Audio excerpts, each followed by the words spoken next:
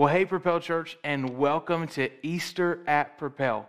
We know that Easter this year looks a little bit different, and at the beginning of this, our expectation was that we were going to be doing church in-house in our new facility, but we know that one of the actually most effective ways to reach people is online.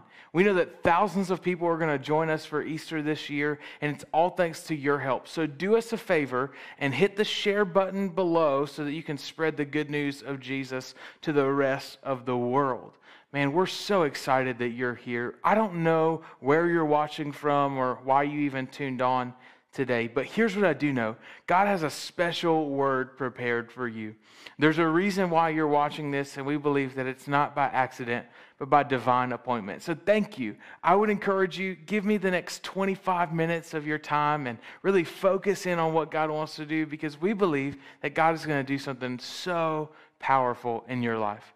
When I was thinking about what to teach for Easter this year, this thought kept coming back to me over and over and over again. And it was all on the story of Jonah. And I was thinking, now, the story of Jonah doesn't really seem like your traditional Easter message. And it seems like it was kind of up my alley to deliver on Easter. But then I found this verse in Matthew chapter 12, verse 40. Look at what Jesus says. He says this: "Because just as Jonah was in the stomach of the sea creature for 3 days and 3 nights, so the Son of Man will be in the heart of the earth for 3 days and 3 nights." Jesus is actually talking about what we celebrate on Easter, not the burial, but that his resurrection would come to pass. And he uses Jonah as an illustration to point to, I believe, the Easter message, the gospel story that Jesus would die on your behalf and mine because of sin. And after his death, he would be raised to life on the 3rd day so that you and I could experience true life in him. So if you have a Bible with me, we're actually going to go through the first 2 chapters of Jonah. And you may be thinking, well, hold on, Pastor, you told me that you were only going to spend 25 minutes. Then hang on, because it's going to be a fun ride. Go to Jonah chapter 1, verse 1, and this is what it says. It says, "The Lord gave this message to Jonah, son of Amittai. Get up and go to the great city of Nineveh. Announce my judgment against it, because I have seen how wicked these people are." Now, this looks really cool, because from the very beginning of Jonah chapter 1, we see that Jonah has this direct line of communication to God. Now, how many of us would kill for that? The good news is, as followers of Jesus, we have that direct line. Because of what Jesus did, we can have direct communication with God. But it's like Jonah and God have just picked up the cell phone and they're having a conversation. God says, "Jonah, here's what I want you to do. I want you to go to Nineveh. I want you to announce my judgment, because I've seen how wicked these people are." But then verse 3 lets us in on what Jonah does. It says this: "But Jonah got up and he went the opposite direction to get away from the Lord. He went down to the port of Joppa, where he found a ship leaving for Tarshish. He bought a ticket and he went on board, hoping to escape from the Lord by sailing to Tarshish."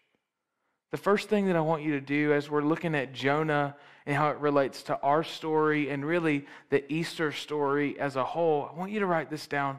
We have all run away from God. We've all run away from God. Scripture is really clear that every single one of us have sinned and fallen short of the glory of God. And you may be thinking, well, that's not me. But look at what 1 John 1:8 says. It says, "If we say that we have no sin, we've deceived ourselves, and the truth is not in us." Much like Jonah, all of us have run away from God at some point. Because God's original design was for us to live in perfection with him, to do life with him, to dwell with him, that we would live not in sin, but in perfection. But sin, if you and I are looking for a definition, could literally be described as doing the opposite of what God says, running from God. We could trace it back just a little further, because you may be thinking, well, I've never ran from God. Let's look at a few of the 10 commandments for a second. One commandment is to not put any other gods before God. But let me ask you this. If you checked the duration of time you spend with God versus the duration of time you spend maybe on something like social media or binge watching The Office, come on, where are my Disney Plus people at? It would be really easy for us to determine that based on where we spend our time, we've actually put something above God. Maybe that's not your issue. Maybe it's cheating or lying. You say, well, I don't really lie that much. Yeah, but the moment you lie, you've turned your back on God. You've sinned. You've ran away. Every single one of us have sinned and run from God at some point. You may be thinking, well, maybe that's not your issue either. Maybe it's one of the commandments says to not murder anybody. And you go, you know what, Pastor? That's great. I ain't never murdered anybody. But Jesus was really clear in the New Testament that if you've ever had hate in your own heart, you might as well have killed him already, that you've sinned. Now, that's not to say everybody you hate, you should go ahead and go murder. Please don't do that, right? No, the reason why Jesus said it is because the Ten Commandments were really given to us to reveal the fact that all of us have run away from God, that all of us have run from God's plan, and that every single one of us has sinned. Ecclesiastes 7:20 says, surely there is not a righteous man on earth who does good and never sins. Second thing that I have for you is this, is that sin creates disaster and destruction. So Jonah has a great plan. He's going to get on the boat. He's going to sail to Tarshish, and everything is going to be fine. He's going to escape God. But then it says this in verse 4. But the Lord hurled a great wind upon the sea, and there was a mighty tempest on the sea, so that the ships threatened to break up. This storm came through, and it was hurling and going so violently that the ship that Jonah was on was actually going to be destroyed. Now, why is that taking place? I think a few reasons. Number one, because sin creates a path of destruction. But two, one of the things that I've learned is oftentimes God will use the storms in our life to reveal to us that there's an indicator that something is off and something is wrong. The good news is, despite the fact that Jonah ran from God and now it's brought disaster and destruction into his life, God is still pursuing him. He's still going after him. And when we find Jonah in Jonah chapter 1, he's actually sleeping in the bottom of this boat. It sounds a whole lot like Jesus, doesn't it? That Jesus was on a boat in Mark, and we see that Jesus was sleeping as a big storm takes place. But when they go down to talk to Jonah about what's going on to figure it out, Jonah lets them in on the fact that really this storm is his fault. That the storm is because of the sin that he's committed. And yet in the middle of it all, God is still pursuing Jonah, wants what's best for Jonah. But what Jonah begins to realize is that sin creates destruction and chaos in life. And you may be thinking, well, but Jonah did what he thought he should do. Jonah did what he thought was right. I'd read you this passage of scripture in Proverbs. It says, there's a way that seems right to a man, but it ends in the way to death. And you can run fast, and you and I can sin, and we can run from God. But the truth is, we're never going to outrun God. At some point in every single one of our lives, we're going to come head to head with the Creator of the world. There's a judgment day for all of us. No matter if you feel like you've sinned once or you've sinned a whole lot, every single one of us will stand before God one day and give an account for what we've done. Because the truth is, sin creates a big penalty on our life. Because of sin, we deserve death. Scripture says this in Romans chapter 6, verse 23. It says, for the wages of sin are death. What's a wage? What's a cost? The cost that sin has for your life and mine is that we deserve to die.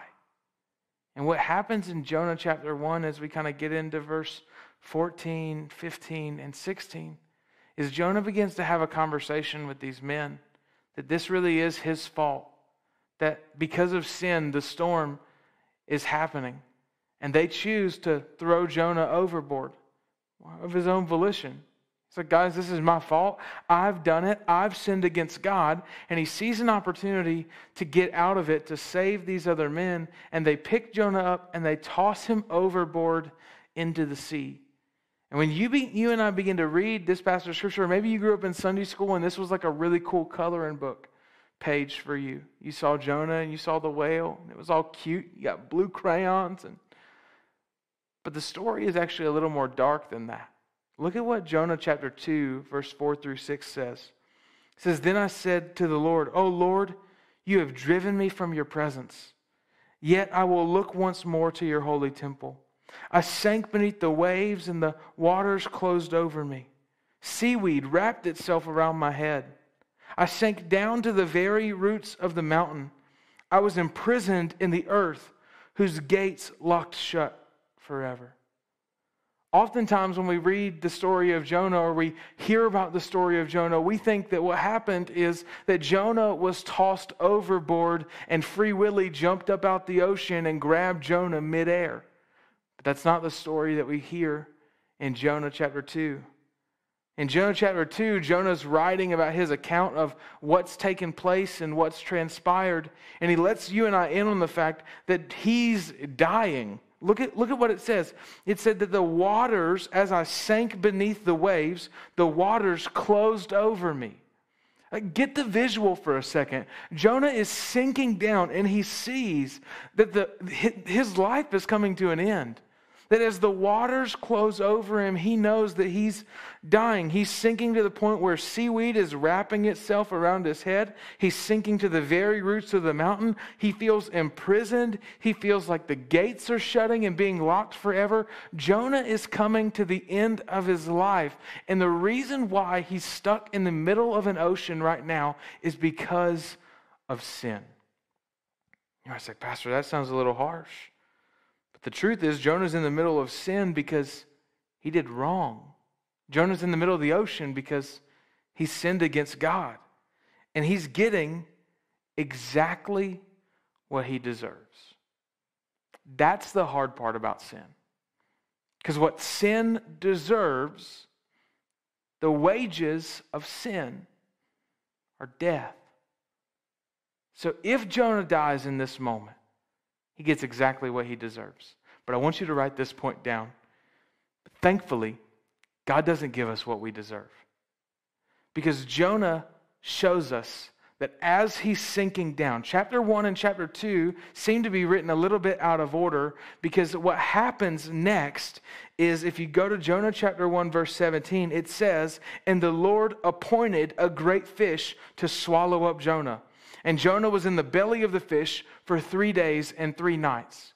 Now, when Jonah gets out of the fish, we find out at the end of this chapter, and I'll read it to you in a second, that Jonah ends up back on the shore.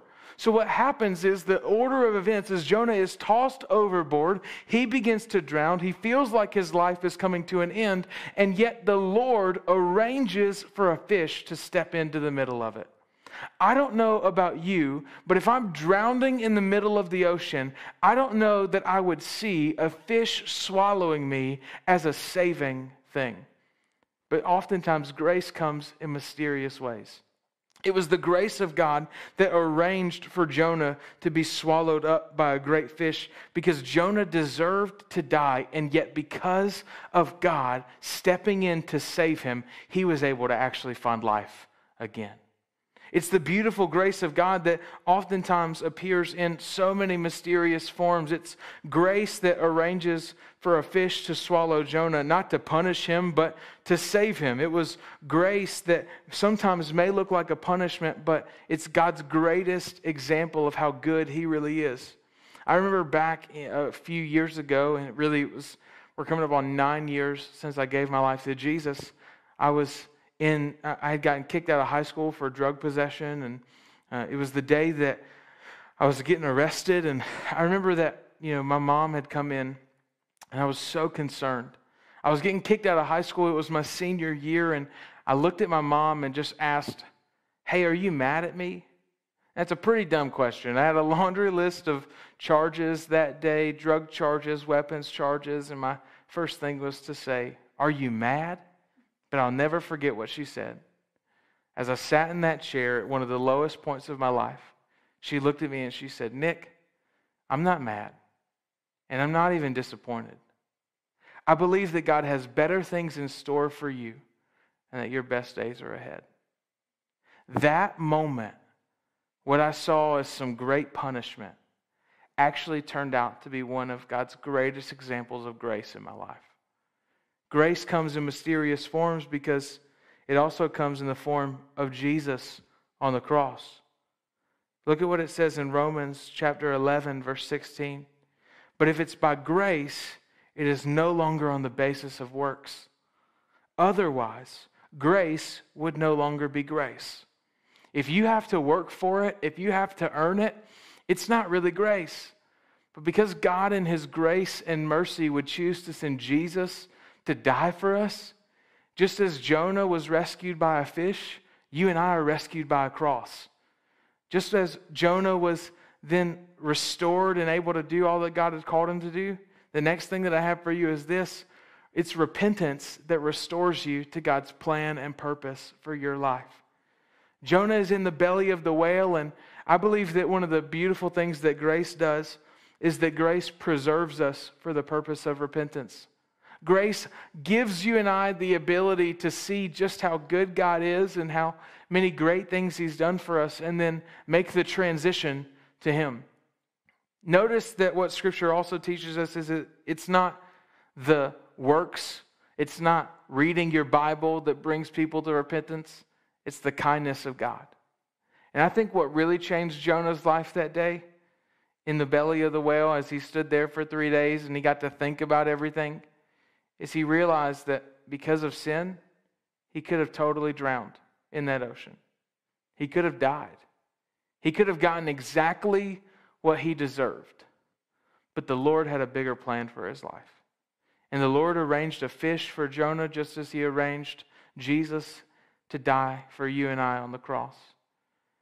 And as Jonah says this, look at Jonah chapter 2, verse 9 through 10. Jonah writes this, as he's in the whale, says, "But I, with the voice of thanksgiving, will sacrifice to you what I have vowed I will pay. Salvation belongs to the Lord." And the Lord spoke to the fish, and it vomited Jonah upon the dry land. It was that moment for Jonah as he realized that nothing in the world could save him except for God, that he was able to finally get another chance. Here's what I know about many of us today. We've ran from God. We've turned. We've gone our own direction. Maybe it was even the direction we thought was right, that we thought was what was best for our own life. But the good news of what Jesus did for us on the cross is that when you and I realize that salvation belongs to the Lord alone, we can be spit back up on the shore. We can get a new start and a fresh chance to find life. I don't know what sin issue has you bound up or entangled, but here's what I do know. Sin always leads to death. But Jesus steps into the middle of your story and mine to bring us life. I love what John 3:16 and 3:17 says, that God sent His Son into the world not to condemn the world, but to save the world through Him. Oftentimes we feel like what Jesus really wants to do is just tell us how much we've messed up or how many mistakes we've made. But He doesn't. He simply wants to give you and I the invitation to be spit back up onto the shore, to do something with the rest of our life, to take our second chance. And you may be thinking, well, God gave Jonah a second chance, but I've already used my second chance. Well, He's the God of unlimited chances. If you still have breath in your lungs today, God still has another chance for you waiting. All you have to do is repent, to repent of your sin and to turn to God. So what happened in Jonah's life? Well, Jonah went to Nineveh. He walked up onto the stage and he was ready to preach. He said 5 words and everybody repented. Hundreds of thousands of people had their life changed through a single individual who God saved, redeemed, and restored. I believe that that's what you want in your life. When you think about the way God designed you, when you think about the way you're living right now, I believe you know that you were made to make a difference. But it doesn't start by you stepping on a stage. It starts by you declaring that salvation belongs to the Lord. And then as you do that, you get to walk into your purpose. Was Jonah perfect with the rest of his life? No. Chapter 4 in Jonah is probably one of the weirdest chapters of Scripture that we read in the Bible because it ends in a question. Jonah actually ends up getting mad and frustrated because God chose to save the people of Nineveh. And what God really tries to get at Jonah is, look, at the end of the day, you've been forgiven of so much. And if you've been forgiven of so much, why do you become judgmental of who I choose to forgive? I think if you're a follower of Jesus and you're watching this message right now, you and I need to be very careful that we don't end up in the position that Jonah did, to become critical of those who God forgives, because we realize that because of sin, we all deserve death. But thankfully, Jesus stepped into our story. And maybe you're watching this right now and you're thinking about the plans and the purposes that God has for your life, and you think, well, I've just done too much and I've made too many mistakes. There's a powerful truth in 2 Corinthians chapter 5, verse 17, and it says this. It says that if anyone is in Christ, the new creation has come. The old is gone and the new is here. You may be thinking right now, well, I've got this laundry list, I've got this old life, and it's really messy. If anyone is in Christ, they've become a new creation. I believe that God has a fresh start for you today, in this moment. You don't have to wait. You don't have to try and clean yourself up first or work really hard. Because if you have to work for it, it's not grace. You simply have to receive that the same God who was willing to send a fish to rescue Jonah is the same God who sent Jesus to die on your behalf, so that in Him you could become a new creation. And if you'd like to make that decision today, I want to simply lead you through a prayer that invites Jesus to become your Lord and Savior. Will you say this with me? Dear Jesus, today I give you my life. I place my hope and trust in you. Thank you for dying in my place so that I could have new life. In Jesus' name, amen and amen.